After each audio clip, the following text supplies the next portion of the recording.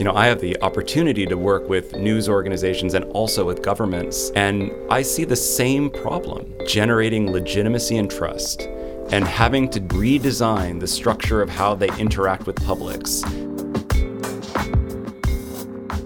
Hey, Ayushi. Hey, Ceasar. How's it going? Oh, it's going okay. So this week we have a really interesting guest with us. I'm excited to meet him. I've heard so much about him from you. Yeah, Eric is he's a friend, a colleague, and someone who's really deep into this work about thinking about civic engagement and civic design. He's actually director of the engagement lab at Emerson College. Mm-hmm. And the author of several books around civic media and civic participation. And we're delighted to have him with us today. So, Eric, it's great to have you here. Well, we're in some interesting times in this country. And one of the reasons we were excited about having you on the show is, you and I, over a few years, have actually been connected lots of different things. You put out a book a year ago that you invited me to be co-author a piece on.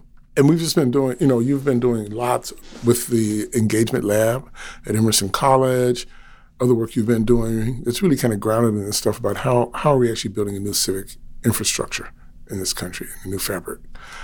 And you've also been doing national studies, looking about what's going on around the country. And so I'm curious, what's your take on where are we in this civic space in our country? Are we things moving in the right direction? Are we stalled? I think we're not just stalled. We're moving in the reverse direction at the moment. And I suppose the thing that bothers me most is the way in which our national discourse is playing out.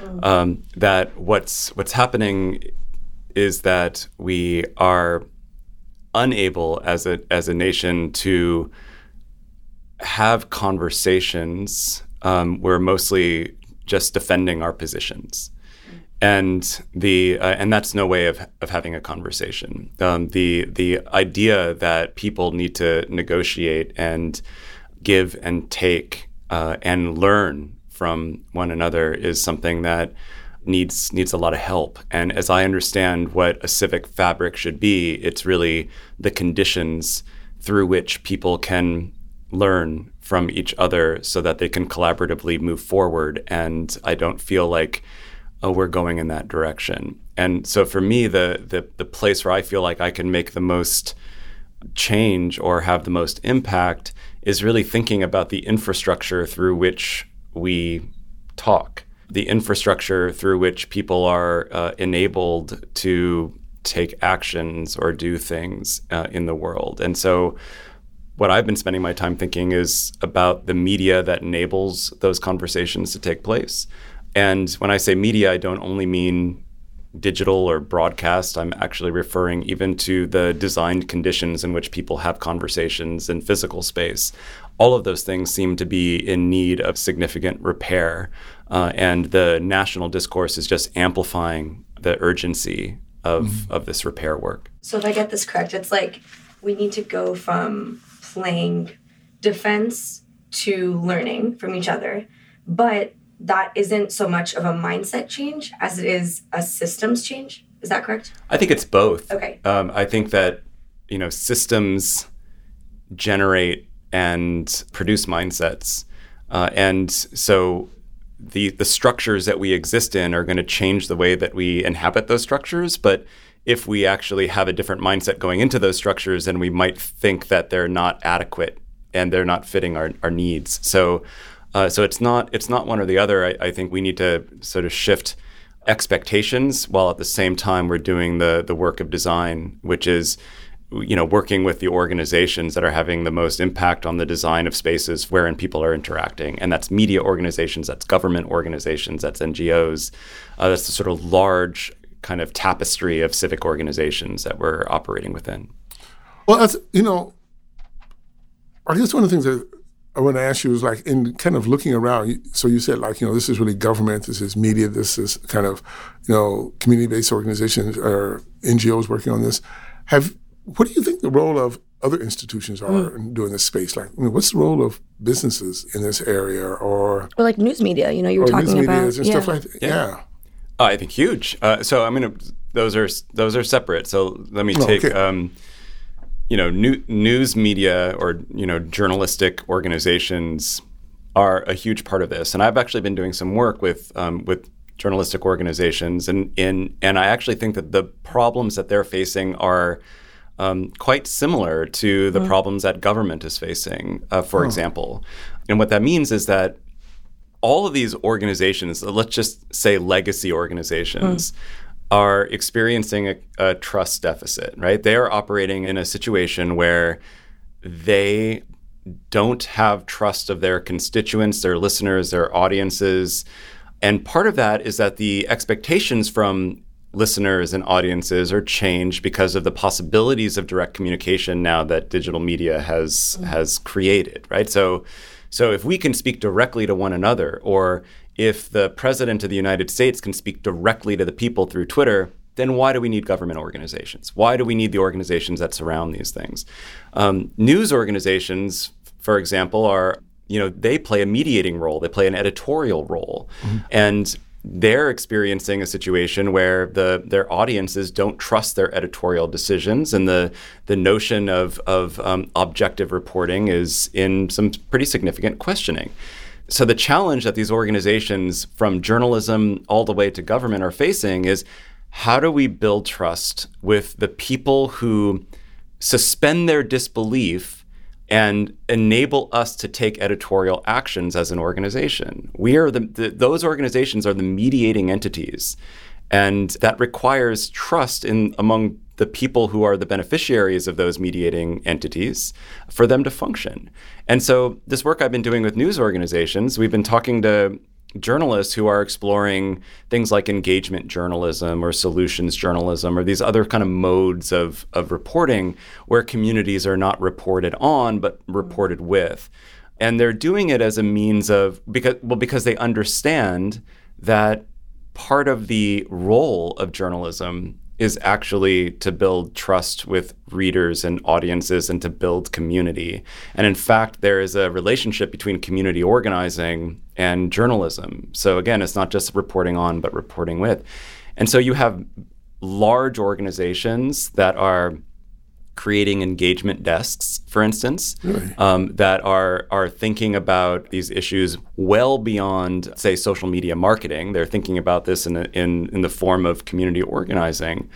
So it's not just kind of small blog outlets that are doing this. And that transition, I think, is a fascinating one, and one that suggests that something has to change, that the organizations have to adapt in this context of immediate networked communication.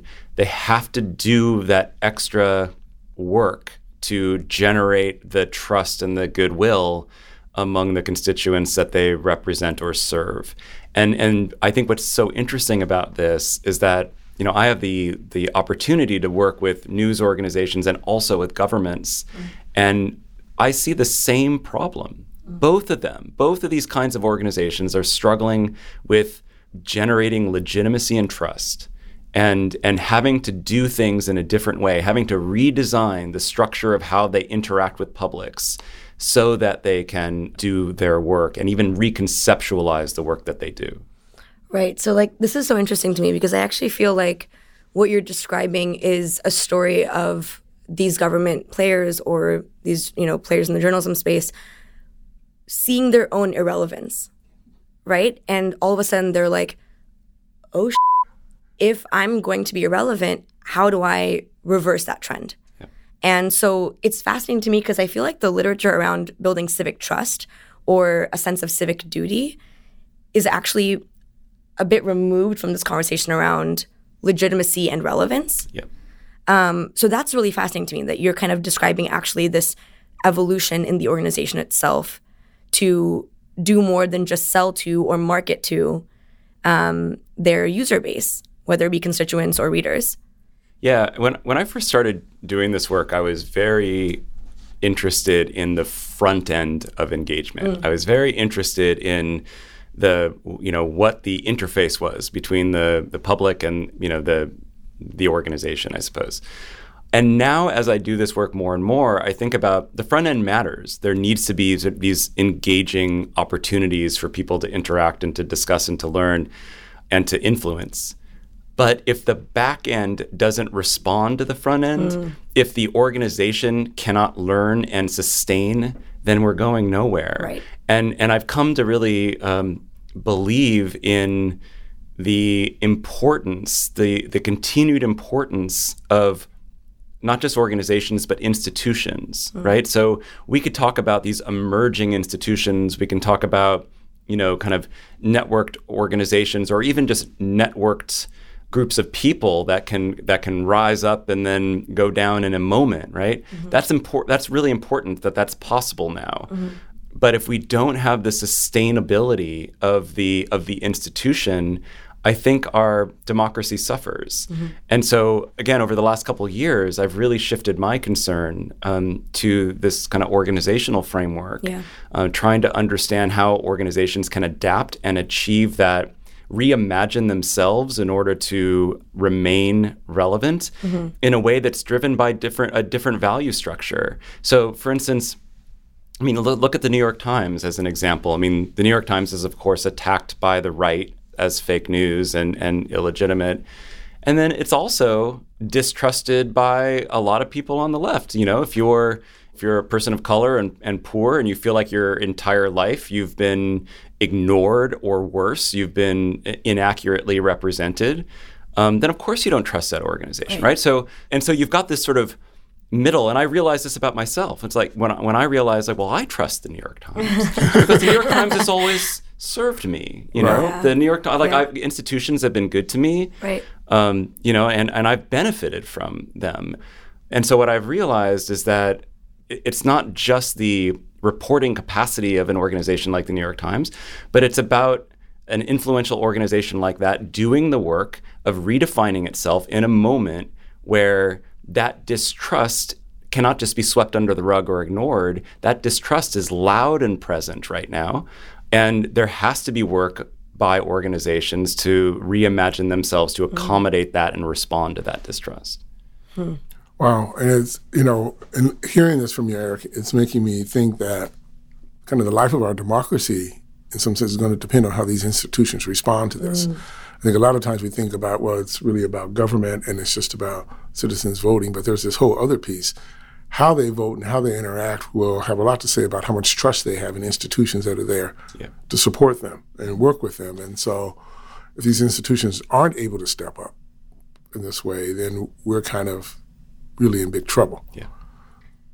Wow. What's another example of having worked with a sort of private entity, whether it be, I don't know if you work with we've been thinking about real estate development in the role of urban life or banking in the role of, even we work like co-working spaces. So can you maybe speak to how these engagement desks, like you were describing, look outside of the realm of, journalism and government? So I think when we're talking about the private sector, in some ways, it's a much clearer proposition, because there is because there is a bottom line that's fairly transparent. We know what real estate developers need to do. And yes, we can align motivations so that the profit-making motivation of the real estate developer is aligned with other benefits that we can imagine. But we're not going to change the profit motivation of the real estate developer. And in some ways like that, there's like a really nice clarity there. Yeah. It's like, cool, like technology companies need to sell technology. Data companies need to market their data, and real estate developers need to develop and sell their real estate. But when we talk about government, when we talk about, even though news organizations are often for profit, they have there's a messier proposition there, right? So in some ways, I'm comforted by the business model that's clear, and it's sort of easier to tweak and to work with. Yeah. Whereas these other organizations that I think are more foundational to our civic infrastructure need some more attention. But how do you align profit and trust, or like back-end modernization and engagement, right? Like how are those things being aligned and like positively correlated with profit? Like what does it even look like? Because there's all sorts of ways of making profit. So let's just say the community wants a real estate developer, let's say, to have 30% affordable units in what they're developing. The real estate developer will come back and say, okay, well, if we do that, then we need to develop 2 more stories so that we can have the density that we need in order to meet that 30% mark. So in that case, they're not saying we're not motivated by profit. They're saying, yeah, we're still motivated by profit. Here's what we need to do in order to make the profit that we need to make. Now, and again, I'm not saying that it's possible that we could say, well, their profit margin is too big. They should lower their profit margin so that they can do good in the world, and we can advocate for that. And we can advocate for the government to make some of those demands and put limits on density, for example, if that's what our desired goal is. But again, we can put restrictions and regulations on that profit motive through other kinds of regulatory bodies and advocacy attempts so that the real estate developer is placed in some sort of check. So they're not civic actors, nor should we expect them to be. We want to create the infrastructure for them to continue to do their work, but within an accepted framework, right? So again, I don't think we need to include them in sort of civic washing their organization, because that's not authentic. Let's just let a duck be a duck, let's just let that happen, and work around it, and then build the other infrastructure so that we can make sure that their profit motivation is not in complete disalignment with civic goals, right? So I want to push on this one a little while. Yeah, please. I think it's a really interesting perspective to think. So I want to go back to the issue of trust in institutions and how people trust institutions. So one way to look at that is, okay, these institutions need to change, right? They need to figure out how to actually work better with their communities. They need to do a series of things that are going to let trust build. Another way to look at it is, well, they can do that all they want, but the real distrust issue is actually among the people. And if we build up trust among the people, then they'll be able to hold those institutions accountable for the things that they want to do. So maybe we shouldn't be putting the emphasis on the institution. Yeah. We should be putting the emphasis on the polity and figuring out how it can be in a more trustful relationship, and that will actually right the rest of these institutions. Why do we have to pick? Well, maybe we don't. Yeah. I think those are both important things. Yeah. But if we don't focus on the institutional transformation, I don't know that those institutions are just going to automatically transform themselves. Right. I think that there needs to be some deliberate assistance in allowing those institutions to transform. And I agree with you that we need to also work on the polity side. But I guess I don't believe that kind of interpersonal communication is ever totally absent of these institutions. That in the background, there are these government organizations that are facilitating certain aspects of civic life. There are news organizations that are creating the information landscape that we're operating in. There are media platforms like YouTube and Facebook that are also a part of this conversation. We haven't talked about that yet, but I think that that's another piece of this, the information landscape that we need to address.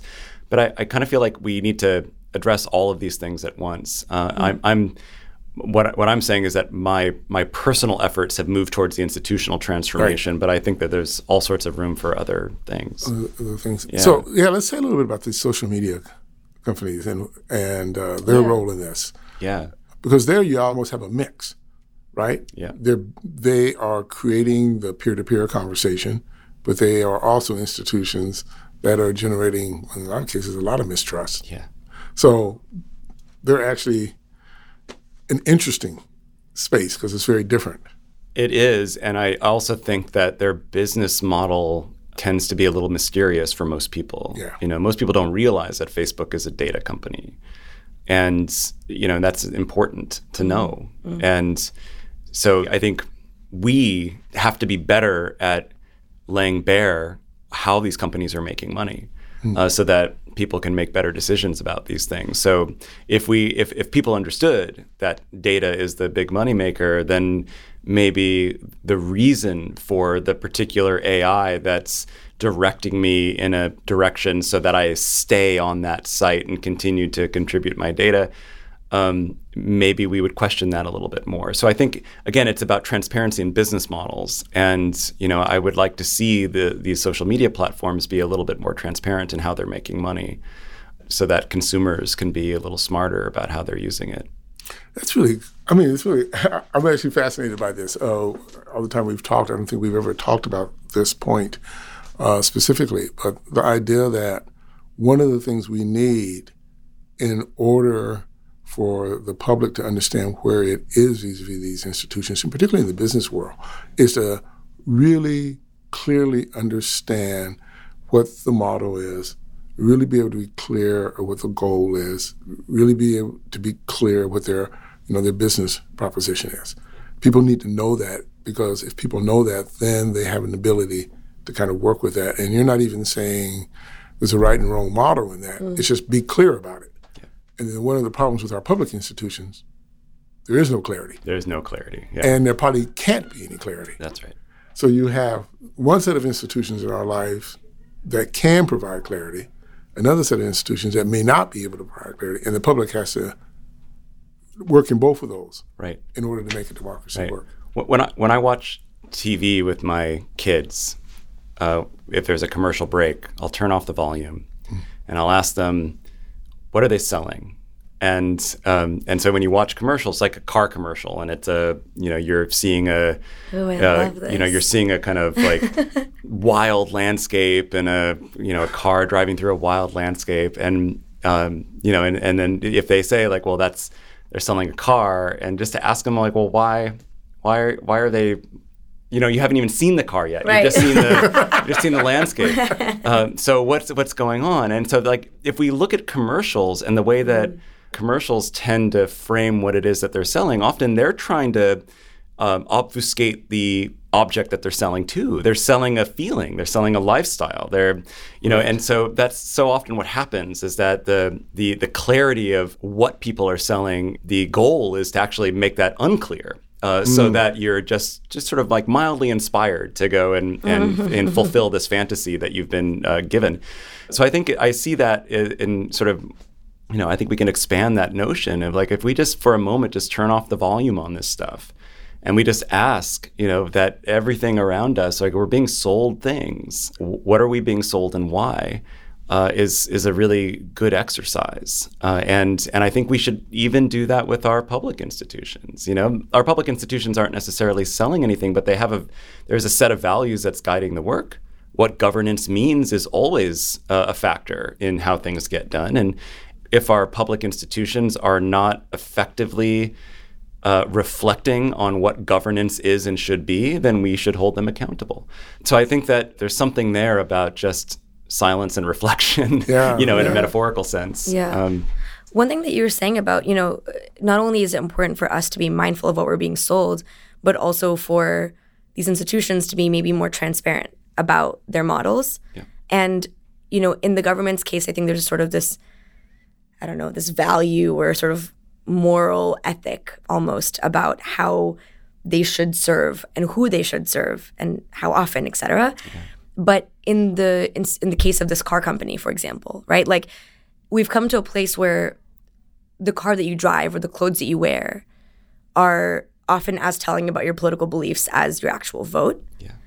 And so what's the sort of responsibility of this car company, as an example? Or, I'm thinking about like Nike, I'm thinking about there's so many just even clothing brands. What's their responsibility in being transparent, in being open about the role that they are playing in our civic life, in our civic space? Do they have any role, right? Like, is this a regulatory question? Like, how do you see that playing out? Well, it's interesting. I mean, what is their responsibility? What is this corporate social responsibility, right? Can we redefine this? Yeah, right, exactly. Like, yeah. But maybe that's a different thing. I mean, if I'm, and maybe it's a scale question. Yeah. So, if I'm selling kind of wooden flutes on the corner. I make wooden flutes and I sell them on the corner, and I make money based on the me selling these wooden flutes that I make.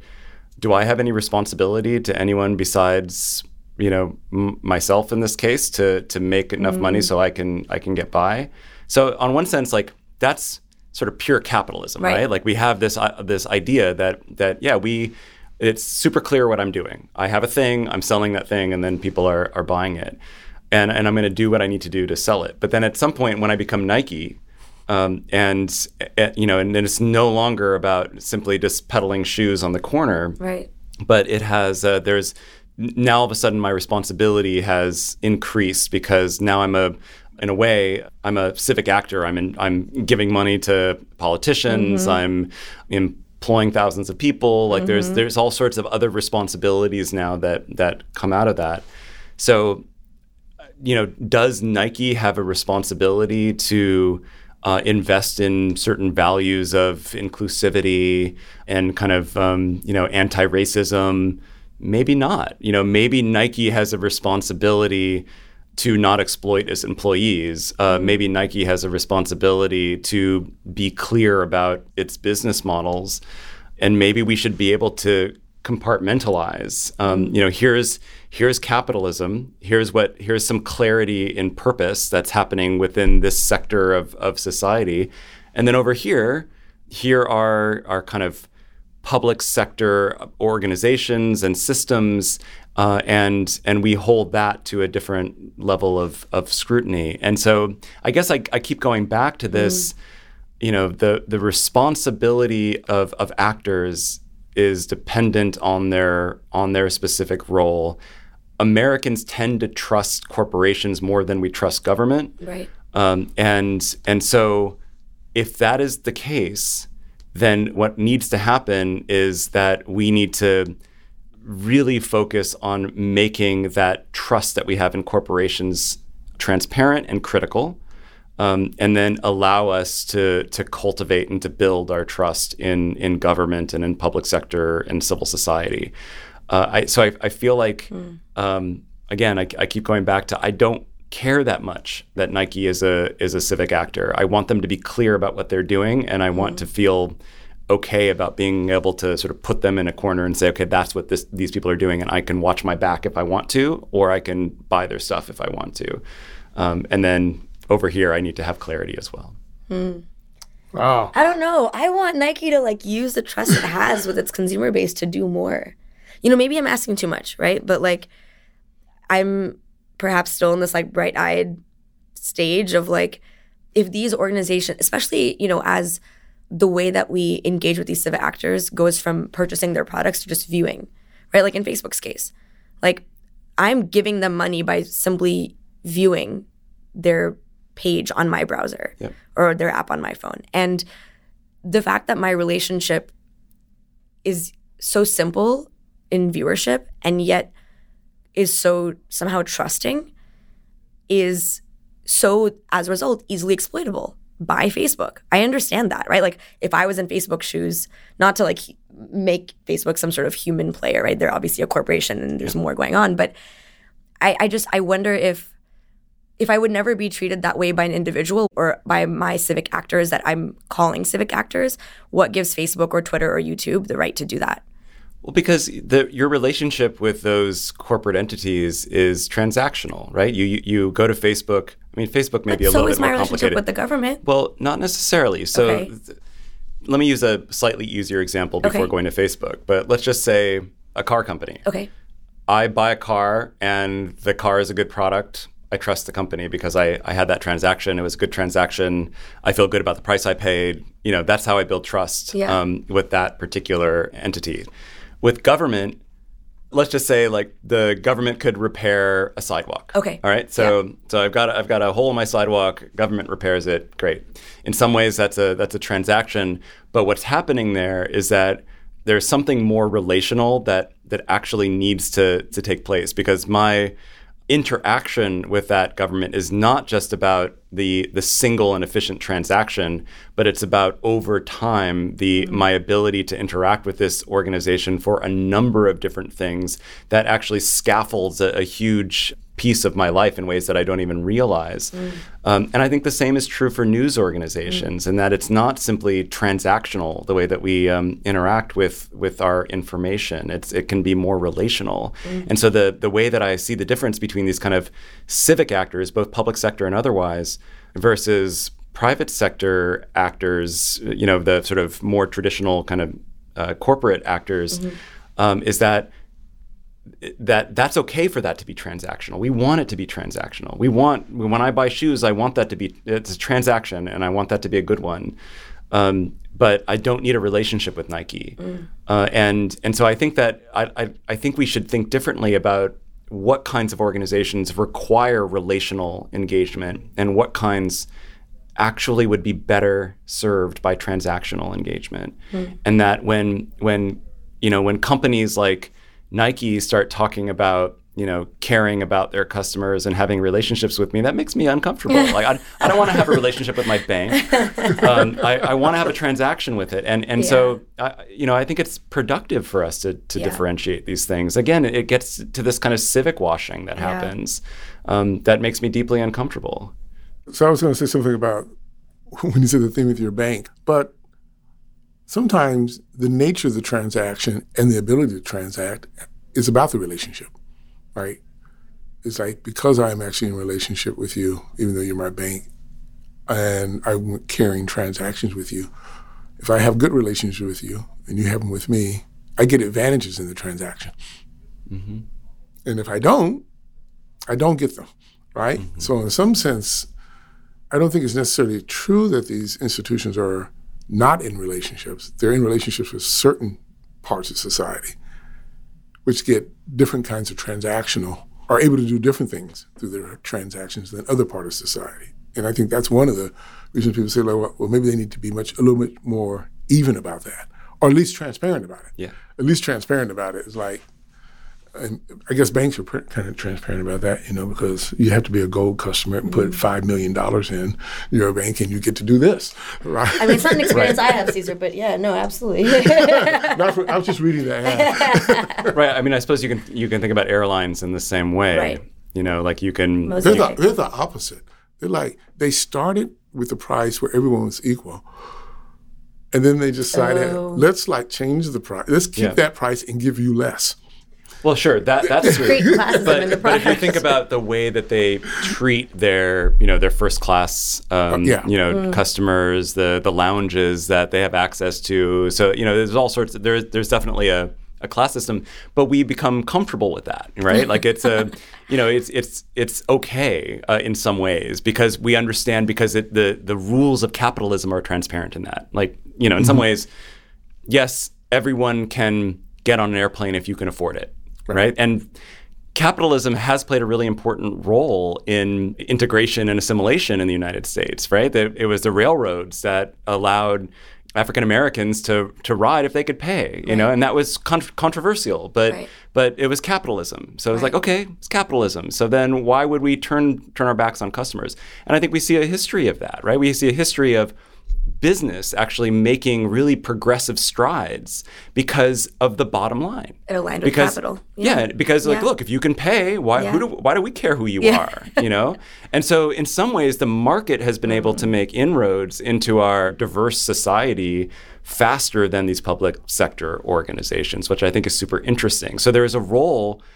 And again, this goes back to the point. There is a role to the kind of transactional and clear, like this is capitalism. This is what it's about. Yeah. We don't want anything more from it. Yeah. And we demand things from the other sector. So this raises this really interesting question for me. So taking those two areas, like there are places that are really operating out of capitalism.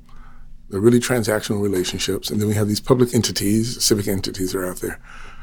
So what happens when, which we're seeing a lot of now, they actually try to take the capital market and deliver public goods through it, like education. Yeah.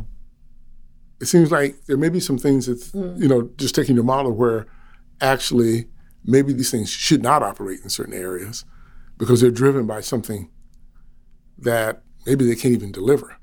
Because when a private company comes in and takes over a school system to do charter schools like in New Orleans, their actual transactional relationship is with the government, not with the customers. Yeah.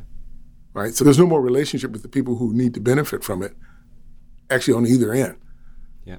Right? They're kind of cut out of the equation and just become, I don't know, what is that thing? They become cogs in the wheel in some sense, right?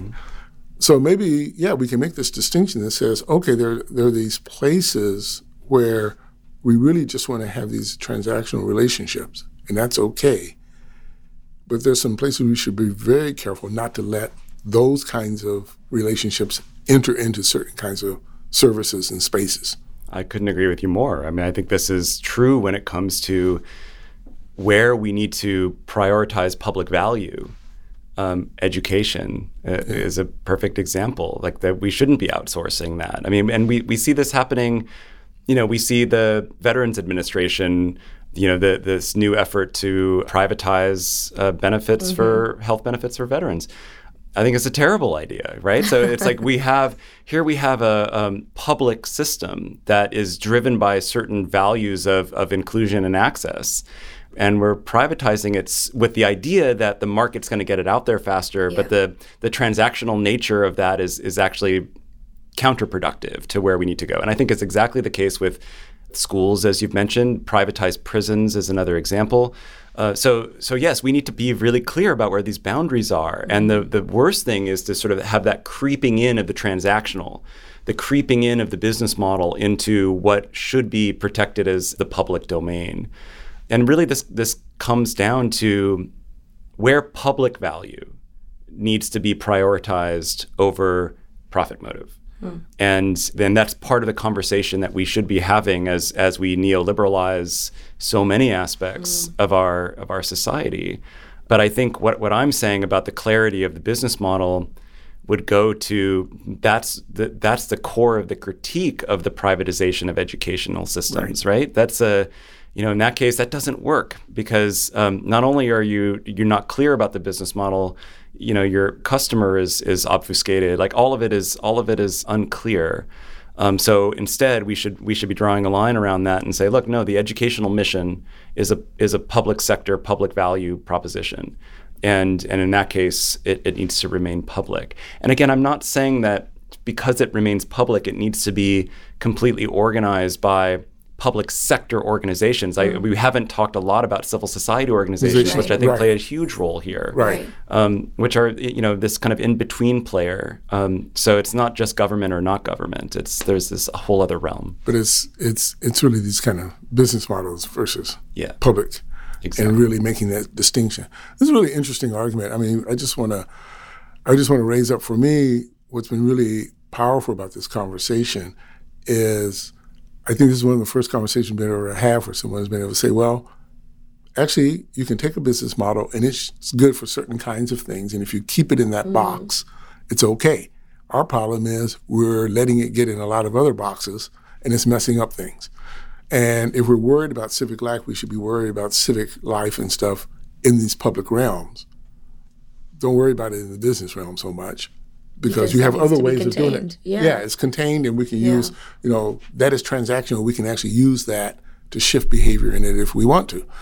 But this other realm is a lot more messier. It's where we should be putting our attention, and we should be putting up some pretty clear firewalls. Right. A lot of what I'm hearing you say, and I feel like I need to reflect on this, long after our conversation, is about not trying to make these private actors civic players. Yeah. And actually, like Ceasar was just saying, keeping them in that box, because there is that difference between a relationship and a transaction. And sometimes we've gotten to the point where we're kind of mixing the two, either based on who we're giving our money to or who we're viewing, the products of. And it is scary. It is really scary as a consumer to think that I'm being sold this, black box. And so why not just make the box a little more transparent, and why not take it out of the civic realm? Yep. That sounds really reasonable to me, and this has been incredible. Thank you. It's not where we thought we would be, I can tell you. In some sense, you may not know this, but you actually challenged the very premise of our season. Oh, sorry. So, but it's good. No, don't be sorry. Yeah. Don't be sorry, because it's actually great, because that's what we wanted to do, and that's why we're here. Eric, it's been great having you here. Thank you so much. My pleasure. It's been great. Thank you. Great to meet you. Wow. That interview was not where I expected we were going to go. Yeah, it's interesting. We started out with this whole notion of, there are new actors who are really shaping civic space, and we wanted this season to be about really interviewing those new actors. And, Eric comes in and says, maybe not. Right. And he draws this incredibly clear, or so far it seems like a clear division between the kinds of organizations that should focus on transactions, right? And the kinds of organizations that should focus on relationships.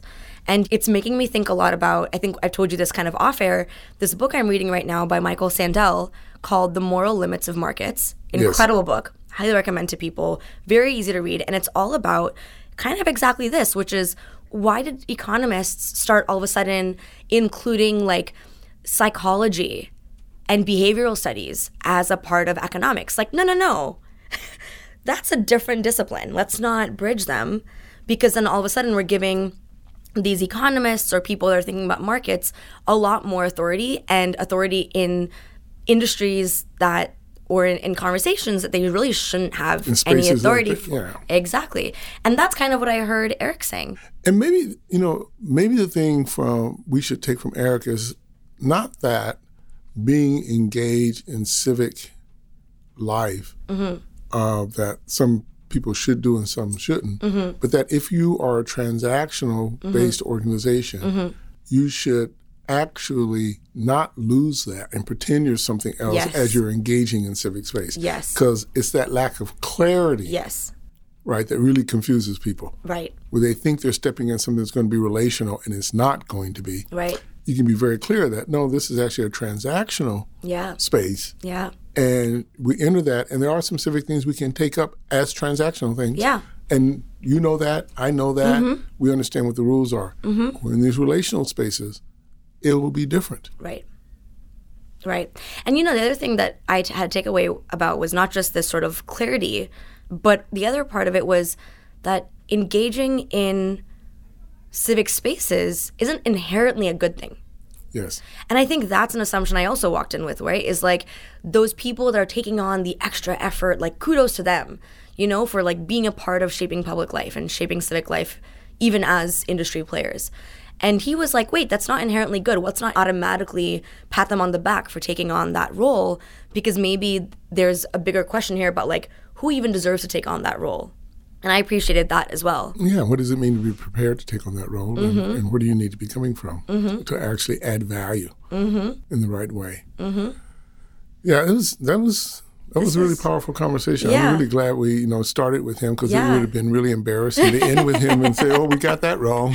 Right. And now we're going to have a whole different, gamut of interviews and guests to bring into our studio, given the conversation we had with them. So, the audience is here with us on our journey to evolve the scope and our questions for these interviews. Yeah, so I hope you do appreciate the fact that we are evolving this as we go through, and we appreciate your going on this journey with us. Take your feedback, and Ayushi, who do we have with us next? Well, we'll be talking with David Wertheimer formerly from the Gates Foundation, the Director of Democracy, and we're going to continue this conversation around transactions and relations with him, so stay tuned. We'll see you in 2 weeks.